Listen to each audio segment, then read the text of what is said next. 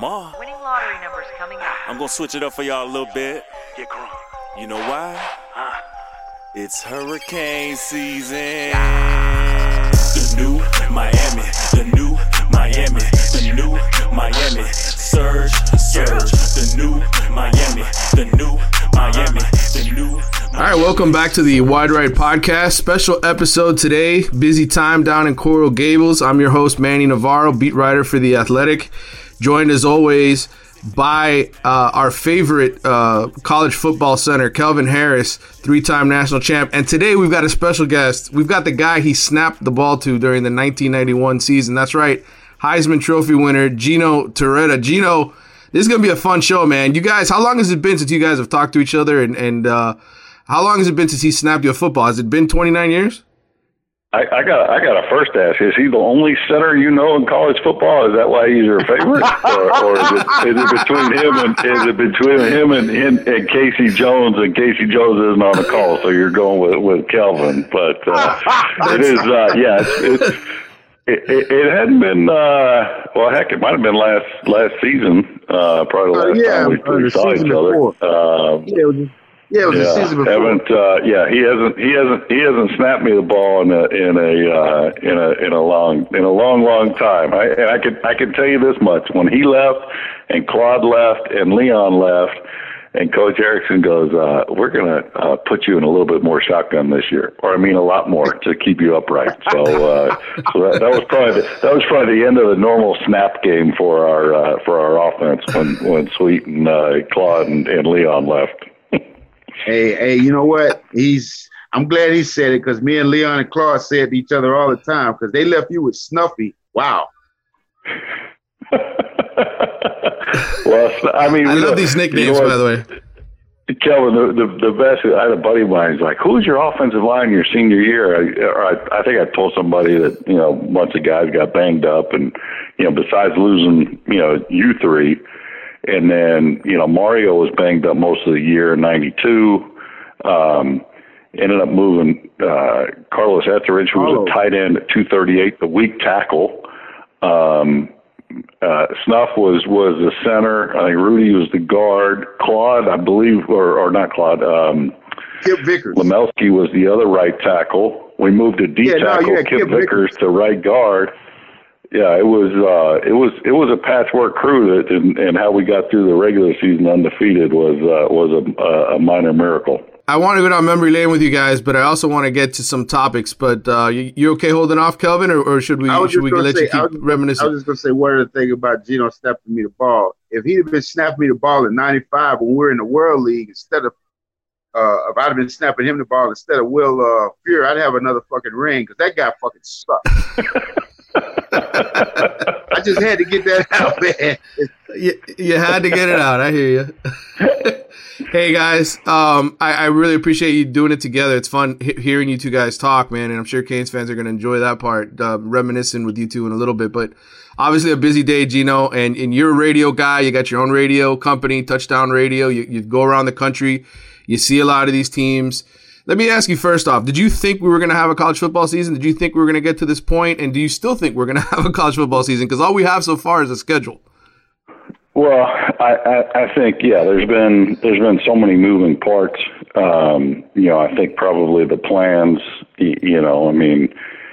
like I said to my wife the other day, I said, it's still March, right? I mean, it's like we haven't moved. I mean, we haven't really gone much out of the house. We haven't traveled anywhere, for 4 months, trying to, hopefully this thing would be slowing down, but it hasn't. There's schedules coming out, which is good, but I think that unless you're like the NBA, where you can essentially, have guys locked down and anybody and everybody contained with continual testing and not let the virus get in. We see what's happening in baseball right now, especially with the Marlins. I personally, I think it's a matter of time with college football, whether we start this season or not. I don't know. I'm still up in the air. I'm pessimistic that the season's going to happen. Because I think what do we have? I think we have a day or two left before the NFL guys can opt out and say I'm not playing because of the risk. No, it's the day. Right. You know, I think that, you know, from the standpoint of, you know, playing, you know, I would say this: if I'm a quarterback throwing to wide receivers, yeah, can we run 7-on-7? Yeah, sure, we can run 7-on-7. You know, and I can think back to, you know, the offensive line days. I mean, Kelvin knows. I mean, how many times did Mario Cristobal come up the line of scrimmage and barf as he's getting down on the 3-point stand? Now, not for nothing. If I'm a defensive lineman on your team or not, that's going to be the easiest block you just made, because it's like I'm coming nowhere near you. And how can you stop that? You know, and that's where I think they can't put a bubble on all these kids. They don't have, you know, if they went back to maybe football dorms like we used to have when we were in school, and everybody stayed on campus and they can control you, you know, then I think maybe you got a chance. But I mean, you know, I think it's great that the schedules are coming out, but I just think there's so many moving parts and things like that. And if baseball is having a hard time, the ultimate distance sport, that football for sure is going to have trouble. Yeah, we've all got our fingers crossed that somehow this gets done, and I think Blake James said it last week when they initially released just the opponents, that this is all very aspirational, you know, that more likely than not you're going to have canceled games, and this season is probably going to be affected in some way, either by guys opting out, especially the guys who want to get drafted and you know, for whatever reason just don't want to play this year and risk their health, and then you know, just a mess. I mean, the Marlins, like you said, that was just so the way it spread so quickly, and that's going to be the interesting challenge. We're going to get a chance to talk to Manny Diaz later today, the media, and I want to ask him, how do you practice? You know, how do you sort of separate guys and still get a good enough practice in where, you know, you've got a second unit, you know, if the whole first unit gets the virus, you know? Well, and here's the thing with besides how easily it's transmitted, you know what I mean, from one person's breath to another, is the spectrum of the virus, if any one of us is affected, is no symptoms to mild symptoms to death. Now, none of the three of us or anybody knows what part of that spectrum you're on, do we? We don't know. Like me, I don't know if I'm on the death side. So, you know what, I will opt out of, you know, I don't want the risk of getting it. You know, because then let's say you are in good shape. I mean, Von Miller's coming out with stories now. He lost 25 pounds. He wasn't eating. You know, the Boston Red Sox guy, he's got heart issues now. I mean, that's the whole thing. I mean, we're talking about a virus that's been around for 7 months. We can address, I guess, short-term issues with it where we're doing better and keeping people alive, but we don't know how that's going to affect people. I mean, it's already, you know, it's like, you know, you're talking about young, healthy people, and now they got, you know, damaged hearts or lungs for the rest of their life. And I don't know. To me, because of that spectrum, I would err on the side of caution than all right, you know, I'm not worried about if I get it or not. Obviously, we're going to try to proceed with a show that actually talks about football, because in case it does happen, you know, we want to provide something, because I don't want to just bring everybody down and think, okay, hey, we're doing all this for nothing. I think the whole concept is they're going to try, and I think everybody understands that now. Gino, and Kelvin, I want to get you in on this too. The schedule obviously came out. We know now that Miami's going to open the season Thursday night, September 10th. They're actually the first game of any ACC team. They're going to be hosting UAB that night. And then, you know, they're going to get Florida State 2 weeks later at home after a trip to Louisville, and then the Clemson game. Besides Clemson, we all know that they're, 5-time defending conference champions. We know that's the toughest game. When you look at the schedule, Gino, which game do you think is the second biggest game? And Calvin, you can follow up with that right after. Well, I don't know about second biggest game. I would say that start. I don't know if we always did this. When we were playing, Calvin, it was like, okay, if we get to here undefeated, we have a pretty good chance, or we know how good of a team we're going to have. I would say Louisville, which got better and better last year under Satterfield and the new coach. I think they're a tough out, a lot tougher than people thought last year, so that you would expect them to have improved. Florida State is always your rival, and, you know, they're going to be a tough out. And then you got Clemson. I mean, I think, don't you say evaluate after those first 4 games and say, all right, this is how good or this is how much we need to improve, because you will essentially have evaluated yourself against the best in the conference and one of the best in the country in Clemson, and also within your own division, your rival, and in Louisville, one of the upstart, younger, powerful teams in the league. I mean, I don't know. Maybe I'm just crazy. I just look at it. That's a pretty tough schedule start for anybody, especially for a team that had 4 days of spring ball, has a new transfer quarterback, has a new transfer left tackle, and has a lot of unknowns heading into the season. Yeah, I'm going to agree with him about those first 4 games. I'm going to take it a step further because, Betty knows this. On a podcast I do, I've been previewing the teams that are supposed to be our toughest opponents, and the first team I previewed was Clemson. And the one thing that stuck out to me was, hey, wait a minute. This goes back to like 91, when we was looking down the roster.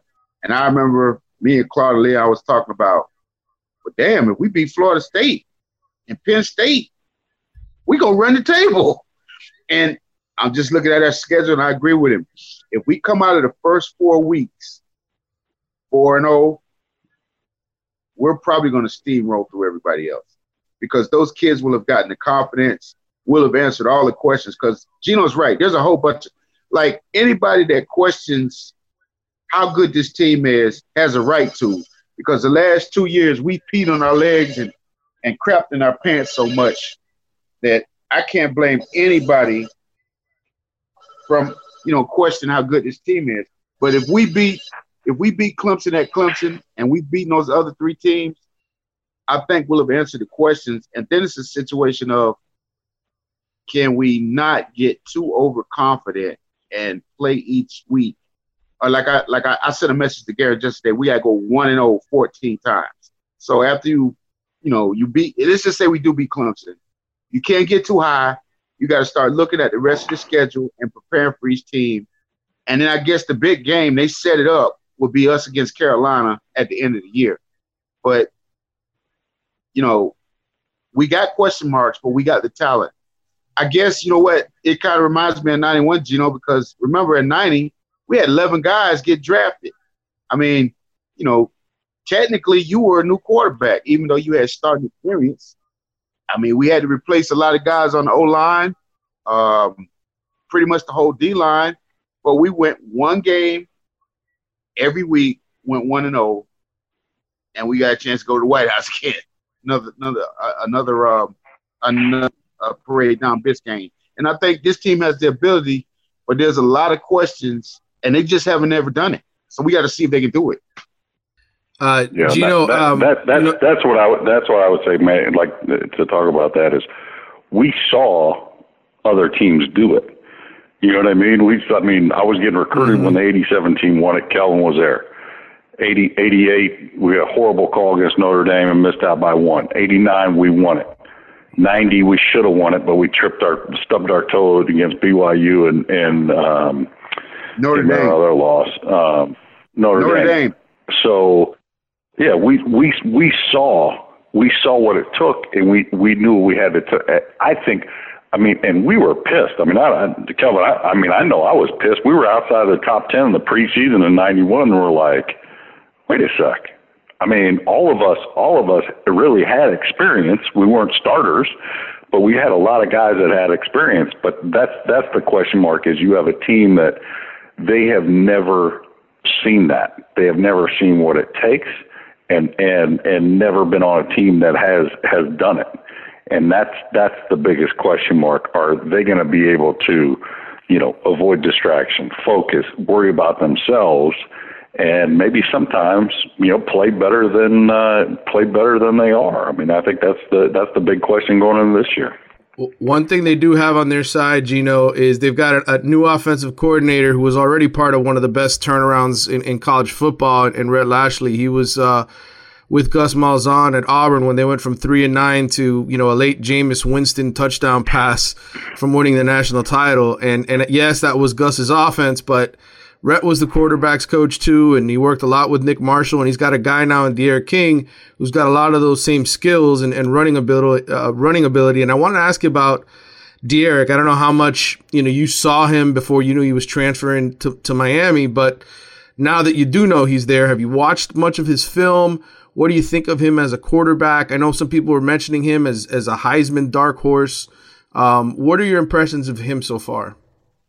Well, I think the one good thing that when you recruit a quarterback that's already played in college, there's a little bit less of the unknown of, you know, versus, hey, he's a 5-star kid coming out of high school. How's that going to transfer once he gets into here? So to me is D'Eriq has produced, and he's produced some huge numbers at Houston. I think that there is going to be a little bit of a difference when he's, you know, I mean, Houston was the top of the, you know, non-Power 5 leagues, I think, or non-Power 5 teams, one of, and he's going to get here. And you know, I kind of think of the jump from college to the NFL where, you know, there was 3 guys that you would face every defense that you'd say, all right, those guys are legit. They're going to the NFL. Okay. Maybe there's one guy in a non-Power 5 school, maybe 1 to 2 per defense. Well, he's going to get to Power 5, and all of a sudden there's 3 guys. That's going to speed up the game, whether that's 3 guys up front, a linebacker, or say secondary guy. So I think that the question is, the game will speed up a little bit for him, but he has produced, and anybody to me that has taken live fire and produced, I feel pretty good about. What I don't feel good about is, and it wouldn't matter if he was the quarterback, I was the quarterback, or whatever. If I only have 4 spring practices, you know, mental reps are great, but mental reps, you know, they don't do it for you when, you know, you're walking out there Thursday night or Saturday at noon or Saturday at night, and live bullets are flying, and you react differently, or defense does something differently that you weren't expecting. That's what I want to see. But he has done it where he's been. The question is putting all those pieces together here with a new language, new teammates, new, you know, guys. There's a lot of new pieces of the puzzle on offense. Kelvin, I know how you feel about him. I guess my question to you, Kelvin, is in regards to D'Eriq, going on the road, playing at a Clemson, you know, is he ready for that in your mind? Yes, he's played at the highest level, but I mean, that's a tough as hell assignment. You know, it is a jump up. Well, one thing, his second game of the season last year was at Oklahoma. He's played in some places. Gino, I've known about this kid since he was in the 9th grade, because when I was living in Houston, guy I played with in the World League, Sean Watson, who worked with the Houston Texans for a long time, was his godfather. And one of my best friends was, they all went to school together in high school. And I've known about this kid, and I've watched him through high school, and I knew his whole situation at Houston. And I've, you know, talked to him quite a bit now that he's here. And I agree with you about the speed of the game, but he has been in situations against teams with that speed. The Oklahoma game last year was a wake-up call, I guess, for the whole Houston program, because they couldn't protect him. And he made as much as he could happen, but he didn't have any help. And right. The offense is very similar to what he ran all through high school. So I think the toughest part is the chemistry part with the receivers. Like you made a great point about we all had experience when we came in 91. You and Lamar and Horace and K-Dub and Spence had worked together in practice on the second team for a year, 2 years. You actually started from the scout team from when Butch was there. yeah. Hell, you started, and then you started 3-4 games as a true freshman. So you you had some chemistry. The one thing I'll say this, Gino, talking to people that watch them for practice, we actually got an advantage over everybody else in the country, because I think we were one of the few schools that actually got practices in. From my calculation, Clemson got the most spring practices in, I think, of anybody. They got like 7. I think Kansas State got like 9 in, and then most of the SEC, most of the Big Ten, and pretty much all of the Pac-12 got no practices in. So we actually are ahead of the game, and that we actually know what that offense looks like with him. It's just a question of who's going to be Horace, who's going to be Lamar, and who's going to be K-Dub, in my opinion. That's the biggest question mark. Yeah. Well, and you're right, Kelly. Like I look at that's the thing with a kid that's already taken live bullets on Saturdays in major college, is he's already done it. He's played against Oklahoma, and so the stage is not going to be a big deal to him. You know what I mean? He's seen those stadiums and all that, but you're not playing against the stadium. You're not playing against that. You're playing against the 22 on the field.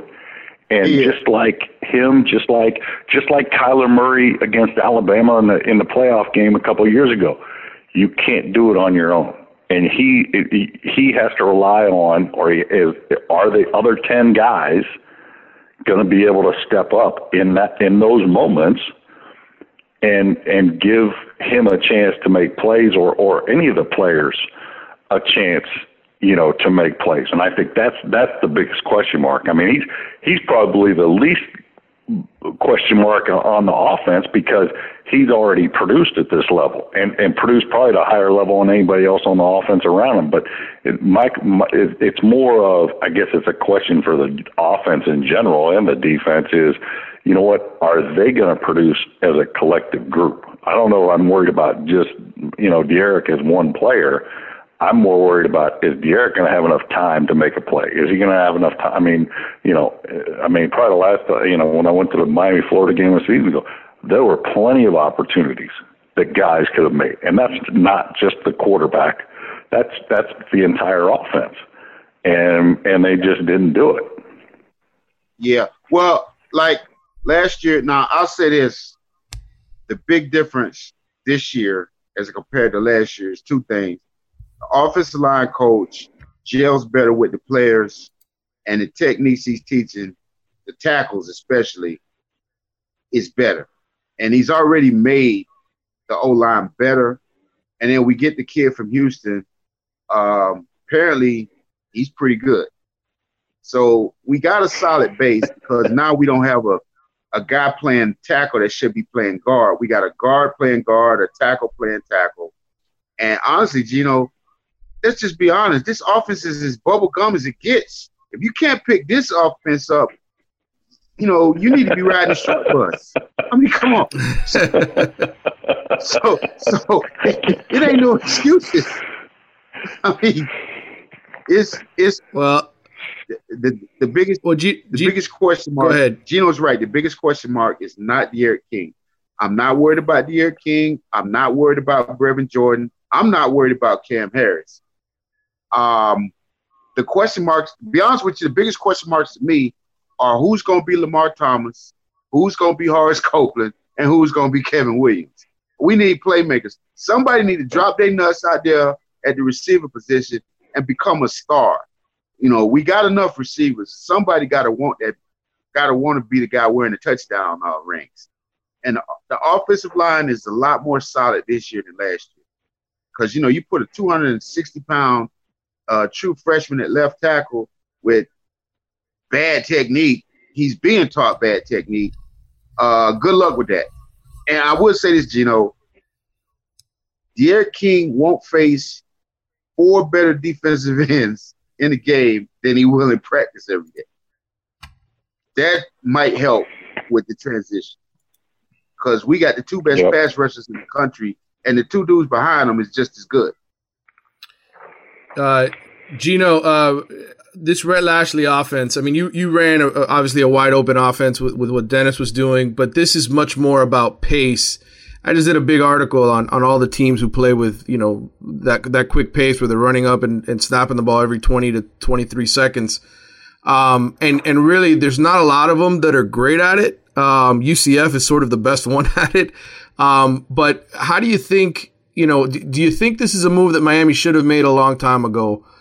Getting this kind of an offense going again, where it's spread, it's hurry up, and it's taking advantage of their athletes. What do you think about that philosophical change that Manny decided to do from going what they did for many years to this? Well, philosophically, to me, is get your best 11 players on the field. And if that's 2 back, 3 back, no back, you know, however many backs and how many wide receivers or tight ends, and get them on the field and let it eat and let them play. You know, if this scheme, and that I think is what great coaches do. They're not necessarily set on this is what we're going to run. They're okay. This is my base offense, and do we have the personnel that can excel at that offense, or do we need to make a few changes and that? And I think that, you know, if you look at you know what Dennis did initially, you know, was predominantly 1 back under center. Then we went to, you know, 1 back shotgun. Then we went to, you know what, why are we shuttling in Kevin Williams, you know, every other play? Why don't we just put 4 wide receivers on the field and no backs out there? You know, and I think that those are the kinds of things that give a defense fits, is when you always get your best 11 on the field. Now, from the standpoint of the hurry up offense, my take on the offense, I like hurry up offense, but I like hurry up offense if the quarterback knows how to run it and the quarterback's not staring at the sidelines looking for cards and looking for signals. And I can just go by, you know, when I was on the field and I'm running a 2-minute drill, I knew, you know, down a distance, I knew what we wanted to accomplish. Hey, I knew if we're just playing for a field goal, these are the best plays, but I knew that in preparation for the week. So to me is, I want D'Eriq King to know exactly what Rhett Lashlee wants to call when he's going out there on the field. And I think what the no huddle does, the no huddle flusters a defensive coordinator, because the defensive coordinator doesn't have enough time to hear from his GAs back into his headset. All right, they got 2 tight ends out there, so-and-so and so-and-so.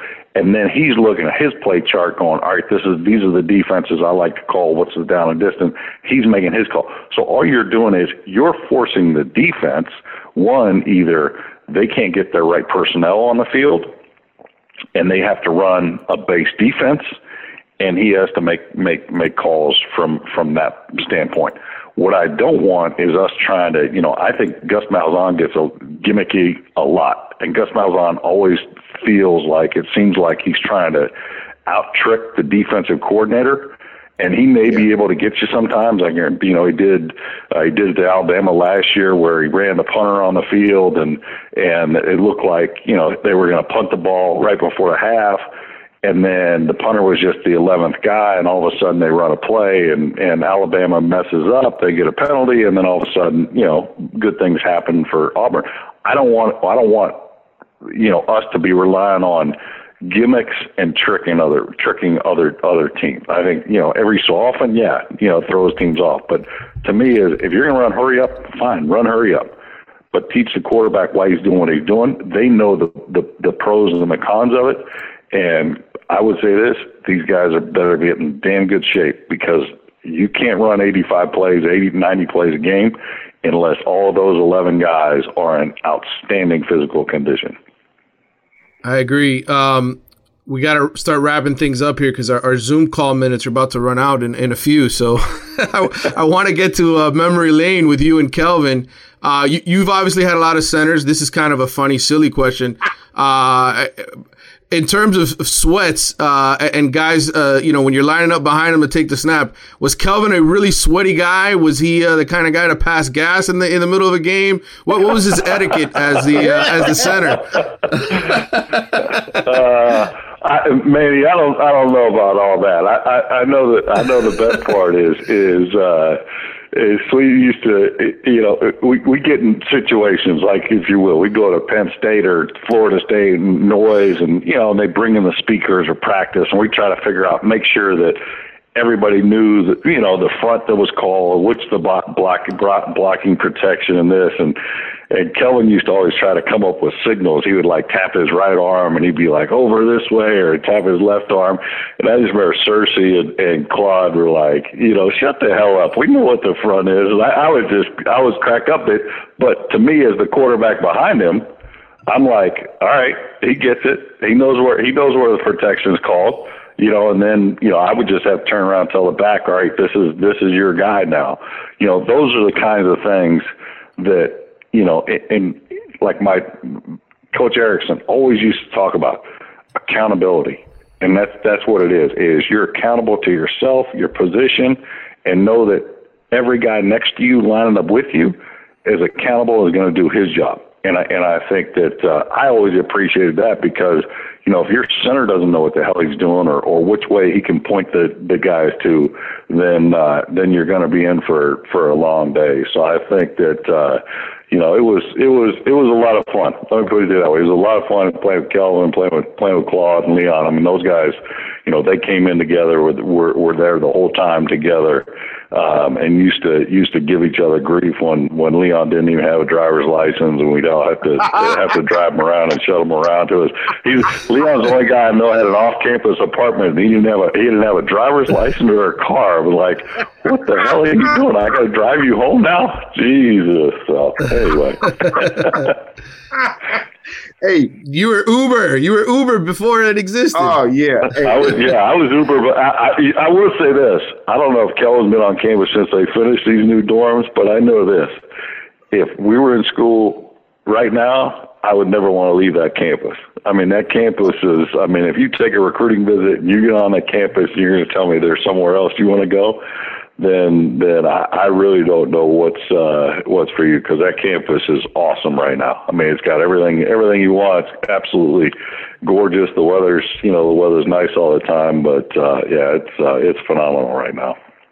How about the Rathskeller? If we would have had that Rathskeller they got right now, we would have never left the door. We'd have never left the campus. Like that thing is incredible. Kelvin, I can tell you this, that this Rathskeller doesn't have nickel beers anymore. So we might have been having trouble with Miss Myrna's $40 that they give us on the weekends. Wait a minute. Have you looked at the training table they got now? They got like a carving station for everything. I mean, remember? No. Remember Tight you know what though? We had Miss Sarah and Tight Man, and I don't think anybody was hurting for calories. I mean, I can only imagine how big your boy Snuffy and Rudy would have gotten if they had all those carving stations.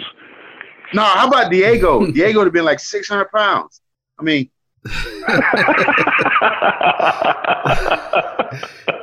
Now, you mentioned the $5 beers. Who was the guy that nobody could keep up with? Who was the guy? 5-cent beers. Oh, 5-cent beers. Oh, okay. 5 cent. Little those little plastic cups, and they were Friday happy hour were 5 cents. Yeah. I can remember like we used to race over there from spring ball on Friday to get a couple of them. Matt Britton, Eric Miller, and Mario. Those are the three kings. Matt Britton, I think, would be the what? Yeah. The 3 kings of what? The 3 kings of the Rathskeller? No, drink. The 5-cent beers. Yeah. Well, I can tell you this, Manny, that would have been my redshirt year when my first spring, or no, it was my first year when Erickson came in. So me and Craig were basically battling to be the starting quarterback, and I can remember Craig and I would shower as fast as we could. He had a Chevelle convertible, badass car, and we would race over there, get there for about 30 or 40 minutes of nickel beers, and then we'd go to JJ's Diner on Sunset and have a big old open-faced turkey sandwich, and we go home and sleep and get ready for spring ball and scrimmage on Saturday mornings. Ours was a little different. It was going to Luke's and having a bunch of Remy Martins and Tangerines. Hey, well, that's what the quarterbacks did, and that's what the linemen did. It was sort of a separate party, huh? Well, actually, it wasn't just the linemen; it was the rest of the team. Oh, okay. Yeah, Gino, this was fun, man. I went into strawberries before. Oh, yeah, you did. Hey, Melvin, I had Melvin on the podcast. He tell a story about Craig Erickson at Luke's, man. At Luke's. Oh, man, he said Craig was all on top of the table. I mean, hey, you guys were classic, but you know, hopefully I can just say this: that all those times were made a lot more fun by winning a lot of games. Winning a lot of games. I know how much fun. I know how much fun we had, and I just wish and I hope that these kids and the future kids can start winning that amount of games and you know, going to games feeling like they can beat anybody. Because when you can do that, and when they, you know, get to that level, this city is the best place in the country to be in when you're winning, whether it's us, the Heat, the Dolphins, you know, the Marlins. This place is second to none. And they the World Series. I mean, they're a far cry from that now. I mean, but you know. Well, technically, they're 5-1 right now. Best start in a long time, for sure. Guys, I appreciate you guys coming on and doing this with me, man. I really do. Thank you so much. Yo, no problem. Anytime, man. All right, so that was a really fun interview with former Heisman Trophy winner Gino Torretta, and we're going to transition now because obviously it's a busy day, as I mentioned, in Coral Gables. We're going to have Manny Diaz and Blake Baker and Rhett Lashley, all those guys doing a Zoom interview shortly. But obviously the news that just came down the pike is Leonard Taylor announcing, the 5-star defensive tackle out of Miami Palmetto, announcing that he's going to be a Hurricane, picking them over the Florida Gators. And that's obviously a huge pickup for Miami. They've now got 2 5-stars in their recruiting class. That's something that hasn't happened down here, I think, since Duke Johnson and Tracy Howard committed. And we got Charles Fishbein coming on the show to talk to us about it. Charles, we had John, I think, last month or a month and a half ago, and we talked about a lot of these kids and just in South Florida, and you know, we talked about, Manny's really building some momentum, and then now all of a sudden now he gets a kid like Leonard Taylor. What's your initial thoughts when you hear that that Miami's actually got this kid? You know, number one thing is, we've talked about this before, is defensive lineman and offensive lineman. That's why you know the fans get into the 5-star wide receivers, the 5-star running backs, but at the end of the day, you're not winning without the guys up front. And Leonard Taylor puts them into position of landing a guy that's going to help them win a national championship or contend or make the playoffs. Those are the difference makers at the end of the day, are the guys up front. And Leonard Taylor has all the tools to be a special player at University of Miami. Calvin, I know you're not surprised by this announcement from Miami. What do you think of this finally sort of coming to fruition? I think it makes sense. And, you know, looking at 20, and, you know, Fish can talk even in more detail in this. Looking at the next 3 classes, 21, 22, 23, this is really, in my opinion, the only defensive tackle in the area that makes sense. I mean, he is head and shoulders. You know, he is a legit, what we call SEC defensive tackle, who can make plays in the run game and in the pass passing game. And these are the guys, like Charles said, that help you win national championships. And the one thing that I've noticed is that they are really stockpiling at the offensive and defensive line positions. And this is where you win championships. I mean, you can literally go out on any road crew and find a wide receiver in South Florida. I mean, you can go to any Wendy's and get a DB. But to find a guy at 6'5" and 290 that can stop the run and get you 10 sacks, that guy's hard to find. Well, and of course, this momentum to me really all started the moment James Williams announced, you know, he was picking Miami over Georgia. And I feel like so much of the narrative has changed for Manny Diaz, in large part because of the fact that these kids, haven't been able to go out and visit other schools. And Charles, I know you went and watched a spring practice. You saw Rhett Lashlee, the kind of impact that he was having with the offense. How do you think, from your perspective, being a guy who talks to all these college coaches, are they shocked? Are they surprised that Miami is pulling off these five-star kids, or was this sort of expected once coronavirus took hold and these guys weren't able to take visits? I think everybody always knows that Miami has a legit shot at these guys, but in the past, I don't think Miami really went out and tried to go after these guys. If you don't put your line in the water, you're not going to land these big fish. And you have to believe that you have a legitimate shot at landing them and go out and recruit them. You're not going to go 5 for 5 on the top kids.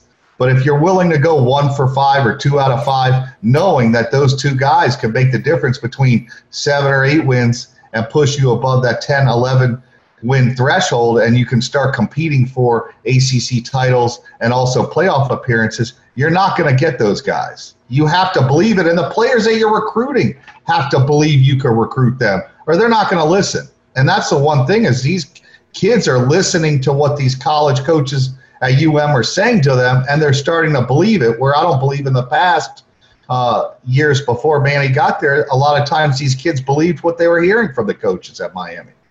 Yeah, and Leonard is a guy that they really convinced, because I remember interviewing him in March, and I've talked about it on this podcast many times. I was like, hey, what about Miami? And he's like, dude, they lost to FIU. So I really think that you have to give the recruiting department and Diaz credit for being able to change these kids' opinions and to sell them on the future of the program, because they were not buying in back in March. Now all of a sudden you're getting all these commitments. And, Saturday, it looked like they were going to get another one. Look, they were going to get another 5-star kid in Jason Marshall, 6'2", 191-pound cornerback, also from Palmetto. The crystal balls went out. Manny Diaz set off the alarm, and then all of a sudden, I'm hearing, okay, he's going to announce for Miami. And the next thing you know, it never happens. And Kelvin, I know you talk to guys through backdoor channels and whatnot. Do we know what happened with Jason Marshall? Because I've heard stories. I guess, what have you heard as far as what happened with that? Well, from what I heard, the coach held off, told him to hold off. And then somebody saying that, he got to visit. He talked to Miami coaches and he talked to Alabama coaches on Saturday.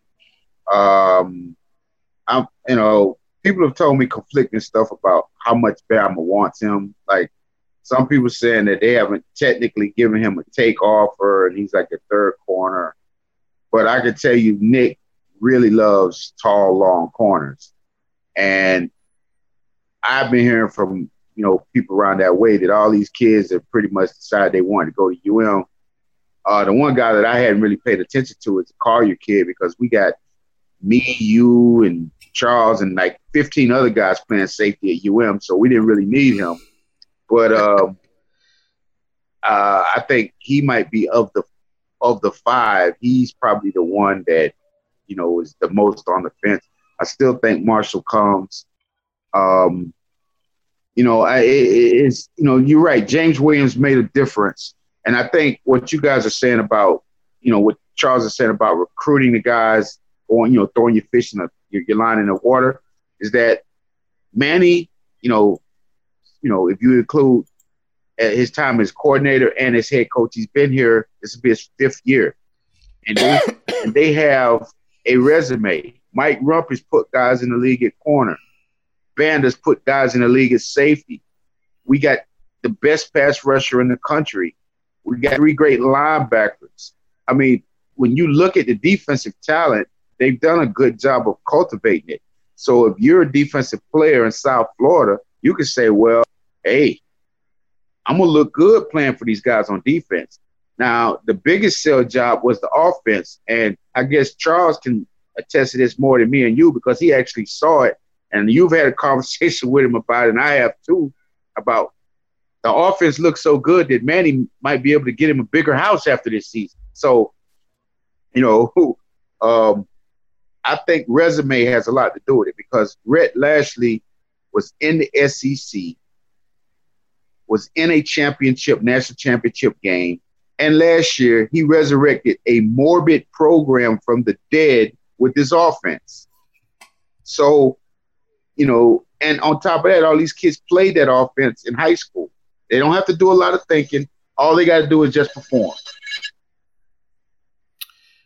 Charles, Miami's 2021 class is pretty much filled up now. 21 commitments. They ended up losing the Ja'Cory Hammett kid.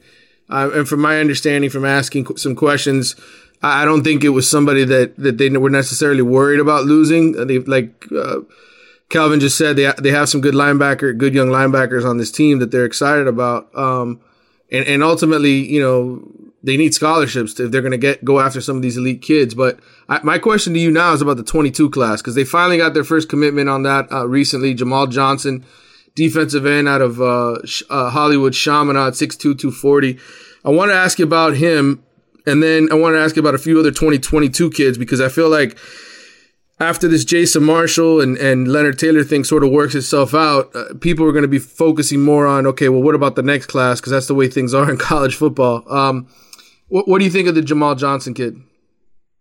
He's another one of these guys that, Manny's recruited. Got some length, could get off the ball real quick, could put pressure on the quarterback, and he's versatile. You don't have to just stick him at defensive end. He could play an outside linebacker in the scheme. You could put him with his hand up off the ground and rush him as a pass rusher. You could put his hand on the ground and put him in a 4-3. So I think his ability to play multiple positions just gives Manny another piece of the puzzle in future classes. These guys all are very similar that he's recruiting. They got the length, they got the ability to get off the ball quickly. They have the ability to get pressure on the quarterback. When you talk about Leonard Taylor, we talked about it, the versatility that he could play all four positions on the defensive line.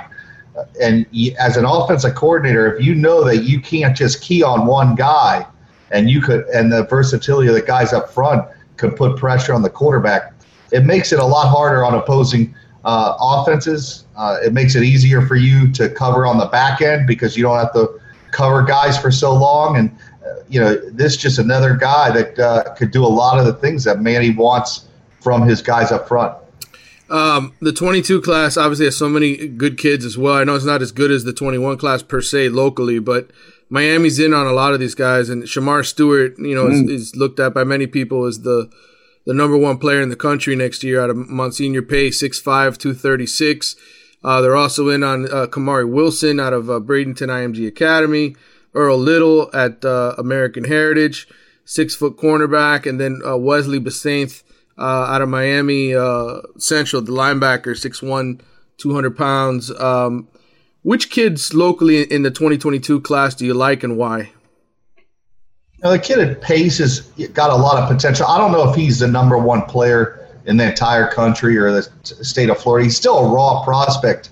You look at him, he's about where like Rousseau was at the same age. So you're talking about a kid that you're looking at 2 years down the road once he gets in the system in college and can develop. And then it comes down to how hard the kid's willing to work in that weight room and put in the extra time to become a great player. He's not a great player right now. If you watch his film, you see the potential. I've seen the kid play for the last 2 years. The talent's there. It's just, getting that extra ability out of a guy. And then a lot of that comes down to desire and will from that prospect himself. Yeah. Well, it's going to be interesting to see what happens. I appreciate you coming on, Charles, to talk about these guys that Miami is chasing, because recruiting is such an important aspect to this all, man. And you're always nice enough to give us some of your time and your thoughts on the players. So thank you for that. Thank you. All right. That's going to wrap it up for us, Kelvin. Any final thoughts from you? Yeah. Let's not we pretty much got everybody we wanted. Marshall, I think, will come into the fall. And I think there's still a good chance that Ja'Cory Brooks puts on number 7 for the University of Miami next year. Hey, now, that'd be 4 5-star kids. Yeah, it's nothing's out of the realm of possibility. Especially what me and Gino were talking about. If we come out of the first month, God willing, we're allowed to play this season, and we play those first 4 games, and we beat Clemson at Clemson, I'm going to put it on the line right now. I'm doubling down. Because I've told the kid's daddy this. After the first month, Ja'Cory Brooks will be a Miami Hurricane. Wow. That's a bold prediction on your part, homie. We'll see what happens. Listen, if we're 4-0 after the first month and we've beaten Clemson and Florida State and Clemson at Clemson, come on. Manny, you know he's a UM guy, all right?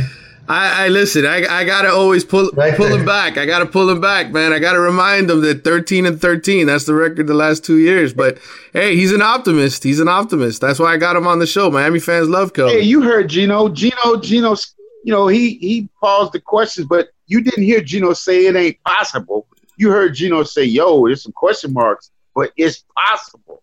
I mean, when you look at talent, like I said, the reason why on my podcast I started with Clemson evaluating teams, and this is before we knew we were playing them. I evaluated Clemson first because they're supposed to be at the top of the heap. And when I looked at their roster, I didn't see a better roster than what I'm seeing at Green Tree. I saw a team that's more experienced. I saw a team with a really good coaching staff, but I didn't see better talent. And if you break it down, we got more draft picks. We're going to have more high draft picks. It's just a question of, are we going to pee on our leg like we've done the last 2 years, or are we going to poke our chests out and be the kings we're supposed to be? You know, the crown is there for us to take. It's just a matter of not if they're going to take it. That's the only question. Charles, what do you think? Hey, I'm not on record saying I just think I take one game at a time. Let them come out and, you know, they got to – winning is all attitude. Like if they win a few games and it starts to carry over – and then you worry about Clemson. They just have to come out and win the games they're supposed to. And then we'll talk about, you know, the Clemson's – it's not just talent, just the coaching staff there. They've done it. The kids, everybody's bought in. So, you know, Miami's chasing them, and until you do it, they're the champion until somebody knocks them off their throne. I agree. So I'm not going to disagree. Miami does have a very good team this year. It's just – but it takes time to build up to that level of – it's not just having the talent to beat Clemson. It's the confidence and everything from the right – everything. A lot of it's going to be momentum going into that game. You know, Miami stumbled the last couple of years before they get to a game like that. So it's carrying it the first couple games. Let's get through the first couple games, see how these guys gel as a team, and then, you know, ask me then. I'm not going to stick my neck out on the line right now. Well, I'm just going to keep my fingers crossed that we have a season to begin with. Well, all right, guys. That's why I said, God willing, if we have a season. But to Charles's point, let me tell you something. In 1983, they'd never done it. They just don't. I used to listen to those guys when they worked out with us. They said, hey, we decided we was going to win a national title. You know what I'm saying? At some point, you just enough is enough. But to his point about being up and winning the games we're supposed to win, the game before Clemson is who? Florida State. So if you think they're not going to come into the Clemson game ready to go, because they ain't going to be no letdown, because they got to play Florida State the week before, and then they got Clemson, we're going to find out all we need to find out about these kids in those 2 weeks. You know, you look at that – I didn't know they had Florida State before, but you put so much emotion into that game, and now – you have to come back a week later and bring that same emotion. And they haven't done that. So until you see them do it, it's hard to sit there for me to sit there and go, hey, they're going to win this game. I do believe they'll beat Florida State this year, but there's so much that, you know, we've seen teams, there's 1 or 2 years maybe in the last 20 where Florida State had more talent than Miami and the game wasn't close, or vice versa.